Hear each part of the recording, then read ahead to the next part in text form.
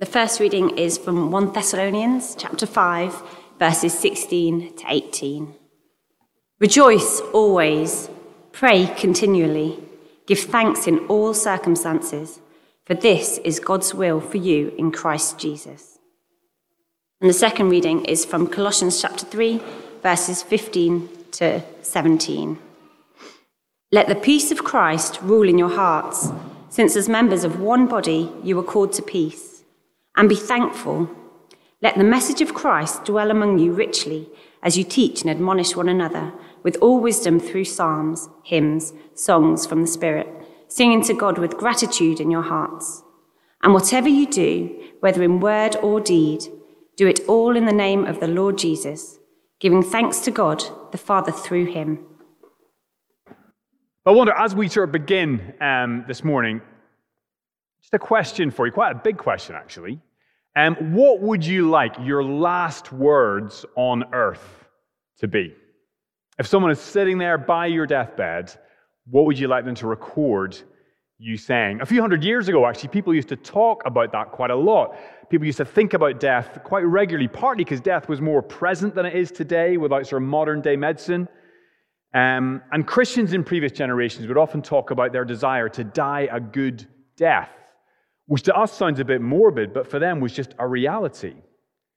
And again, today we want to be thanking God, actually, for the Shore family, that Chris's dad passed away yesterday, but he was secure in the love of Jesus. So what would you like your final words to be?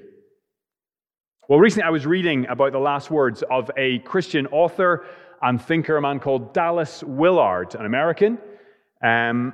And he wrote a lot in his life about what it means to know and be changed by Jesus in our day-to-day lives. And he would often pray for himself and those he loved.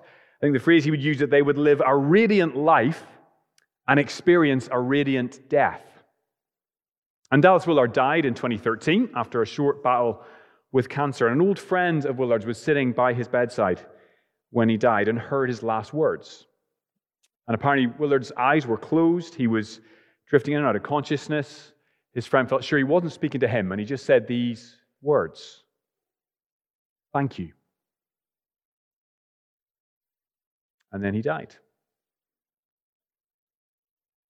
And that man wrote about his friend that he was clearly speaking not to anyone in the room, but to the God of grace, the God who had loved him, the God who'd kept him throughout his life, the God who was now welcoming him into eternity with himself. And it's just such a moving account. I remember reading it, being really struck by it, and I just came away praying that something similar would be my experience. That when all was said and done, I'd look back over my life, all the good things and the bad things, the successes and the failures, the people I'd known, and I would just want to say to the God of grace, thank you. And I think that really gets to the heart of what Paul is commanding the Thessalonian Christians here when he says, Christians, give thanks in all circumstances. We've been looking at these verses the last few weeks from 1 Thessalonians 5. They are rejoice always, pray continually, give thanks in all circumstances. And again, we look at them and they're very simple commands, but they're kind of hard for us. Rejoice always, pray continually, give thanks in all circumstances. We struggle to know what to do with these. But look at the way Paul finishes the verse. He says this isn't just something you do sometimes. It's not optional. It's not something that's only relevant when life is good. No, he says this is God's will for you in Christ Jesus. According to Paul, these three commands stand at the center of God's plans and purposes for his people in Christ. And we looked at the first two of those commands the last few weeks. Now it's the turn of the final one. Give thanks in all circumstances. What does that mean? How are we meant to understand it? Why does Paul seem to think this command is good news for anyone who trusts in Jesus?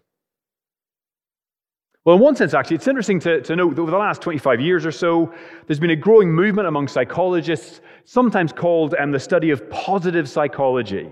So that's the sense of setting out to discover the positive mental traits that lead to people living a good life. So in one sense, we sometimes think of psychology, that is only there to tell us when something's wrong, but they're saying, what about those positive mental traits? And the top of nearly every list in those studies and research is gratitude.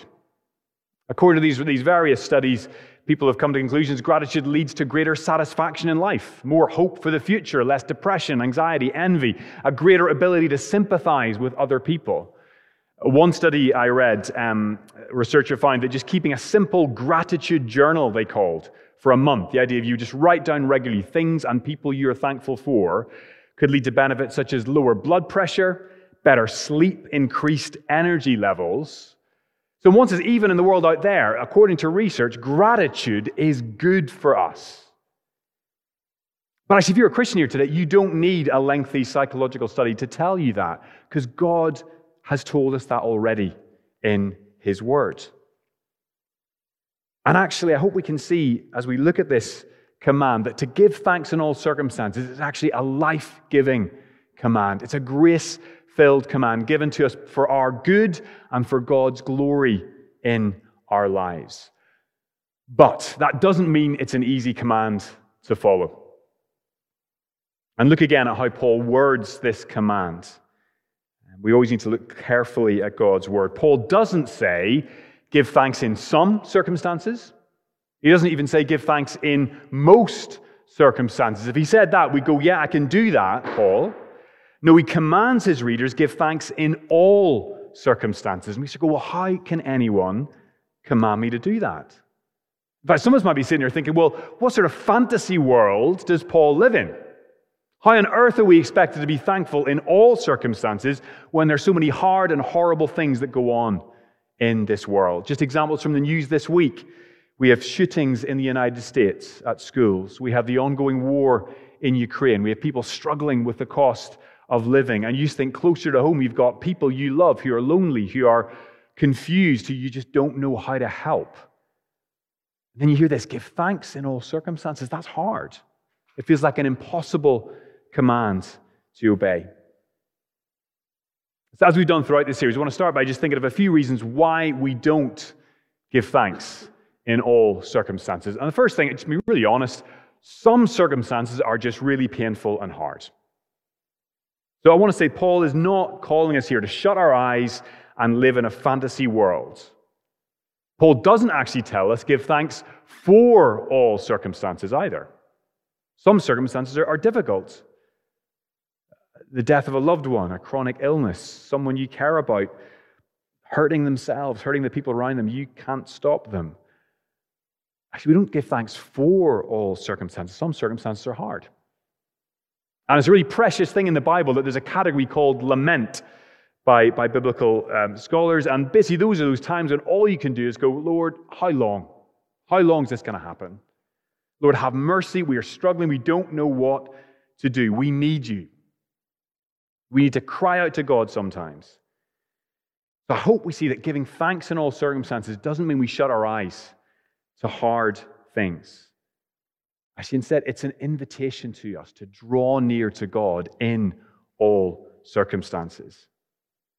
In some ways, it's just the circumstances make it hard to be thankful. But I think the Bible would argue that actually there's a deeper reason why we don't give thanks in all circumstances. And if we're honest, many of us feel, well, we are entitled to a good and easy life. We say to ourselves, well, I'm a good person. I work hard. I'm entitled to enjoy life more than I'm doing. We're writing a TripAdvisor review on our lives. We're never going to give it 5 stars. We go, it could do better. I want to be happier than I am. And as in so many things, one of the great modern day Western thinkers, Bart Simpson, puts it beautifully. He goes, when he's asked to pray for food and the meal, at the beginning of the meal, he goes, dear God, we paid for all this stuff ourselves, so thanks for nothing. That is an attitude we all have without being as crass as Mr. Simpson. And at its heart, our struggle to give thanks is actually part of our struggle, what the Bible calls sin. At the heart of sin often is ingratitude. And ingratitude flows out of the fact that we forget who God is and we forget who we are. So you look back to the beginning of the Bible, Genesis chapter 3, the account of the entrance of sin and death into the world, and you've got Adam and Eve living in paradise in a beautiful, fruitful, safe garden. They're free to eat from any tree in the garden except one that God told them not to eat. And what happens? They focus on the one tree they're not meant to eat. They listen to the lies of the serpent. They suddenly believe God is holding out on them. They think, actually, we'll be better off not listening to God. And so they eat the fruit, and sin and death enter the world. See, actually, ingratitude, a refusal to say thank you to God, is at the very heart of sin. And since the fall, we're all naturally ungrateful people. Instead of giving thanks to God, we complain about him. We grumble about him. We think the worst of him. We imagine, if I was God, my life would be so much better. Gratitude, giving thanks, doesn't come naturally to any of us this side of the fall. And yet, here is Paul urging his Christian readers to give thanks in all circumstances. Why? Because this is God's will for you in Christ Jesus, he says. In giving us this command, Paul's confident in Christ Jesus there is a better way for us to live. And I want us to see today, this command is an invitation to draw near to the God who loves us in all the circumstances of our lives. In that, it's very similar to the other commands. Rejoice in the Lord always. Draw near to him. Pray continually. Draw near to him. Give thanks in all circumstances. Draw near to him. Know that the Lord is near. He is with us, and he is doing good things in and through us, whatever the circumstances of our lives. That is why gratitude is so vital in the Christian life, because it says, God, you're there, you're living, you're active, and I want to see what it is you're doing, and thank you for it. Giving thanks opens our eyes to who God is and who we are. Just unpacking that a little bit, what does giving thanks tell us about who we really are? Well, for one thing, it says it's just that we are all dependent people. That's, if you like, the hard truth, the reality of giving thanks. That in spite of how we sometimes think, in spite of how advertisers tell us we should live our lives, we're actually not the masters of our own fate.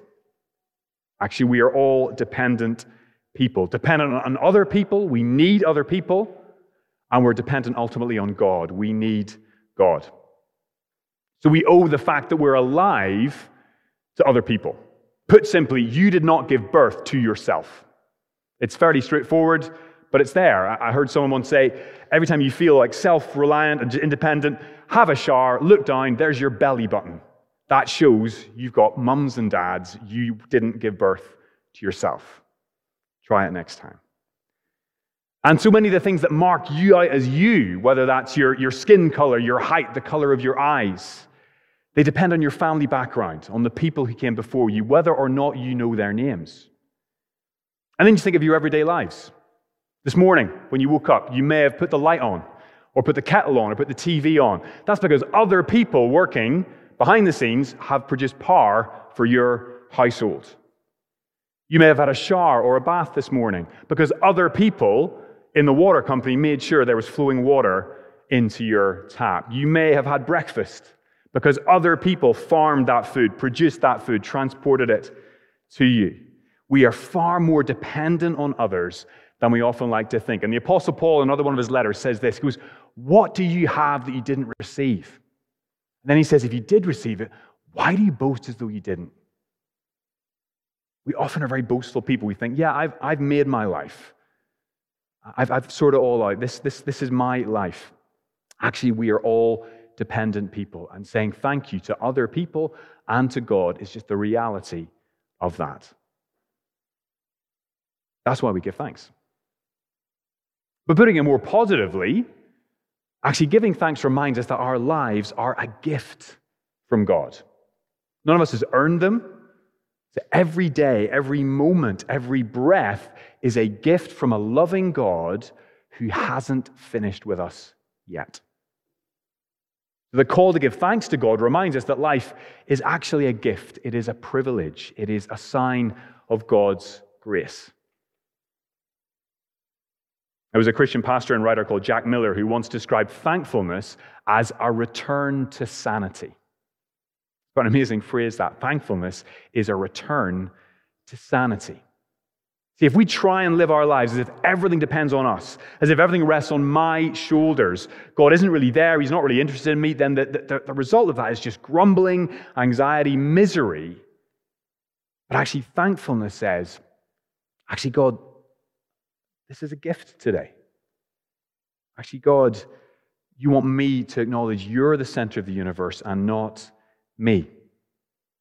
And you want me to live my life the way I was created to live it, in relationship with you, taking each day as a gift from you, giving thanks to you, and asking you, Lord, what would you have me do with this day? Thankfulness reminds us our lives are a gift from God. And that leads on to thankfulness reminding us who God really is. God really is the giver of every good gift. James 1 verse 17, every good and perfect gift is from above, coming down from the Father of the heavenly lights, who doesn't change like shifting shadows. James is saying, actually, look at everything you have in your life. You can thank God for those things. And many of those blessings actually are temporary. They are temporary blessings. They're here for a short while. They don't last.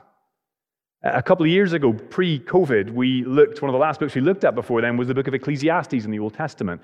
There, the teacher says again and again in that book that your life is a breath. It's here for a moment and then it's gone.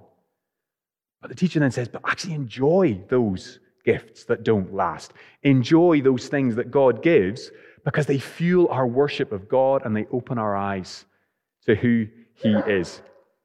So give thanks for that holiday, that meal, that football game, that conversation, those friends, that pet, that movie, that piece of music. Because every gift God gives us is a signpost to Him as the giver of every good gift. So give thanks to God for His temporary gifts. Use them to fuel your relationship of love to Him. But amazingly, the greatest gifts God gives us are actually eternal. And the biggest one of all is He gives us Himself. God's will for us in Christ Jesus, amazingly, is for us to experience and enjoy the nearness of God both now and forever. So the triune God, Father, Son, and Holy Spirit, invites each one of us to enjoy a constant flow of blessing in relationship with Himself, to share in the love the Trinity has had forever, to be part of the most loving family imaginable. And we give thanks in those circumstances, not because life isn't hard sometimes, but because actually the Lord is near to us in all those circumstances, and because the Lord loves us in all those circumstances.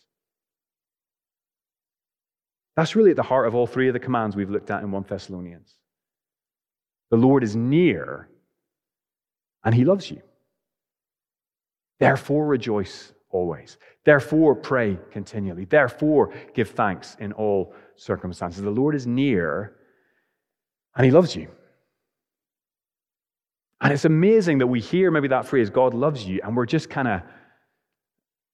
thick-skinned about it, aren't we? Just go, well, I've just heard that too many times. I've sung that in too many songs. I've seen that on, cat posters too often. God loves me, but that doesn't really make a difference. Well, I think if you've ever felt like that, I want to say that one of the greatest gifts God has given us is His Word, the Bible. And there are 66 books in there, and each one of those 66 books is a different way of looking at the character of God and His love for us. So if we want to know more of the difference it makes to know that God loves us, we listen to His Word and the different ways He shows us that He loves us. Just a couple of examples on the screen. If God loves you doesn't help you, what about God wants you? He chose you before the creation of the world. You're not an accident. He wants you in this world. God loves you and God desires you.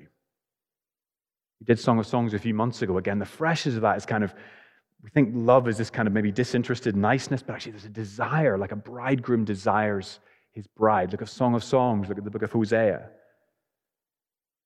God loves you, and God more than loves you, He likes you. We kind of go, well, maybe God loves me, but I'm not sure He likes me very much. You know, the language of the Psalms, the language of Zephaniah, He takes great delight in you and rejoices over you with singing. As we begin to realize just how deeply God loves us, how near God is to us, how good His purposes are for us, we begin to give thanks to Him. The Lord is near, and He loves you. And the Lord is near in all the circumstances of our lives. whatever we go through in our lives, including maybe the worst things that happen to us, including those moments when death comes along. Partly this was on my mind a bit with getting a message from Chris yesterday about his dad, but actually 1 Thessalonians talks about this. 1 Thessalonians 4, just a couple of verses before our bit, Paul's speaking to Christians who've lost loved ones. He says this, "You do not grieve like the rest of mankind who have no hope. For we believe that Jesus died and rose again, and so we believe that God will bring with Jesus those who have fallen asleep in him." Actually, we can give thanks even in the face of death because Jesus has triumphed over death and he shares that victory with everyone who knows him and trusts him. Don't know why this week, but thinking about this, give thanks in all circumstances, just reminded me of my mum's funeral back in January 2017. It was back in Northern Ireland, traditional Northern Irish funeral. So what happens is the men of the family often carry the coffin from the family home to the cemetery. So I was helping carry my mum's coffin down our driveway, the house I'd grown up in. And I was grieving that day, as was my family. But I just had an overwhelming sense of thankfulness to God. Thankful for my mum, for the love she'd shown me, but also just that Jesus had saved her. He'd rescued her, and she was with him now.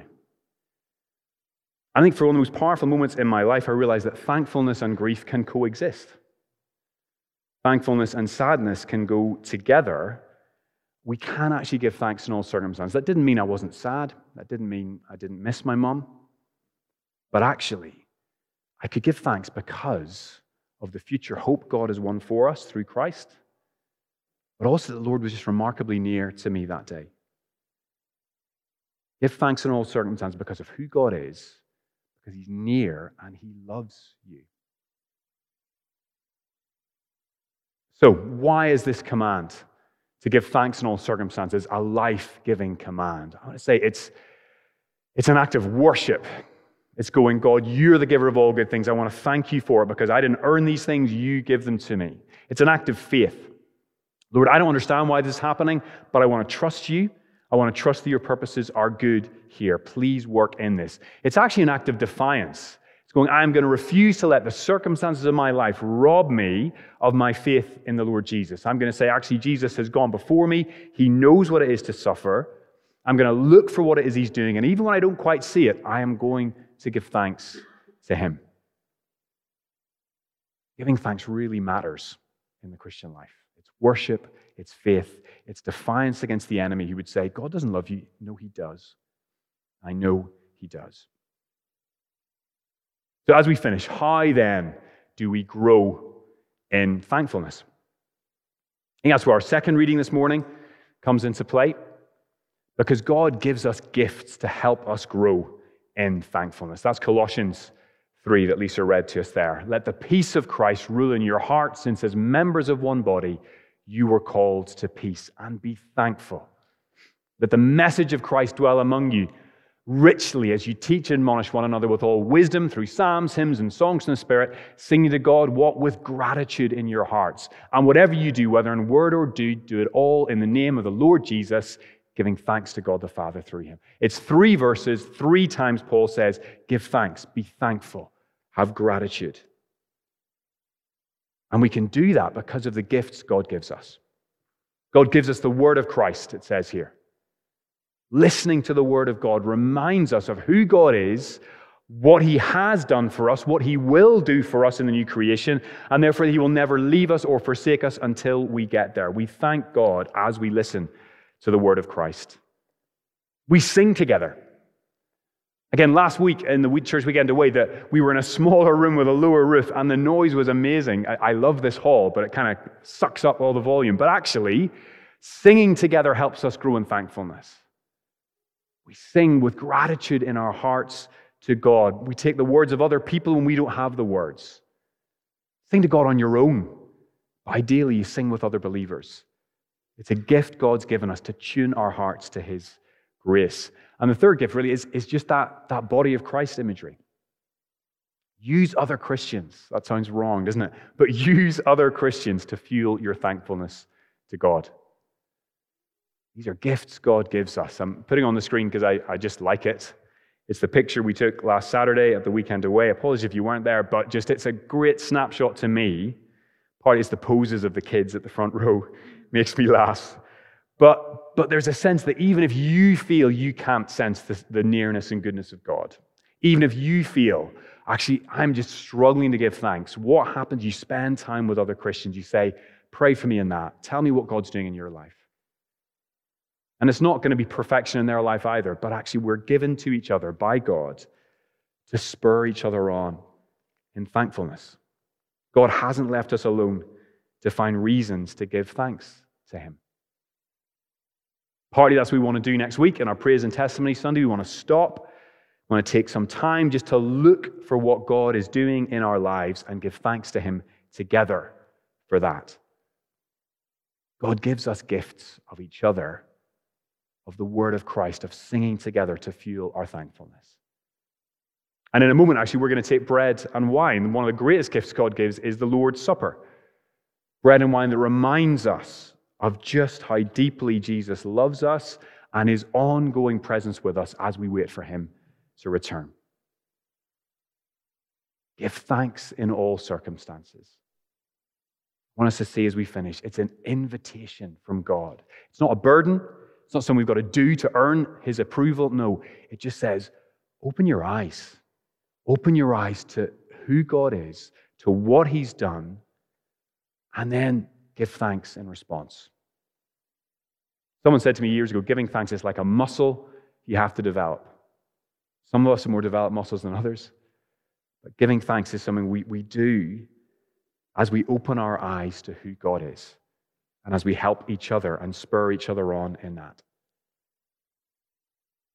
So again, what would your last words be? They could be amazingly wise. They might not be. But actually, we wouldn't go far wrong if we learned from that older Christian we started with. If at the end of things, as we look back over everything that has happened to us, the good and the bad, the joy and the sorrow, we would just say, thank you. Thank you, Father. Thank you, Jesus. Thank you, Spirit, for who you are and what you have done in my life. Give thanks in all circumstances, says Paul. Let me pray as we finish. Let's pray. Father God, we do thank you so much that when you give us a command, you also promise to give us the power to obey it. Thank you, Lord, so much that even if we feel not sure what to do with some of these commands, rejoice always, pray continually, give thanks in all circumstances, Lord, that you're utterly committed to teaching us what this looks like as we humble ourselves and come to you. Lord, please, would we be people who do that? Would we accept our dependence on you? Would we not kick against that? Would we see how deeply we do need you? But then would we also just graciously receive all the grace and the love and the mercy you have for us? Would we open our eyes to just how deeply you love us? And would our response then to be, just in all circumstances, to say thank you. Thank you for the good. Help me in the bad, Lord.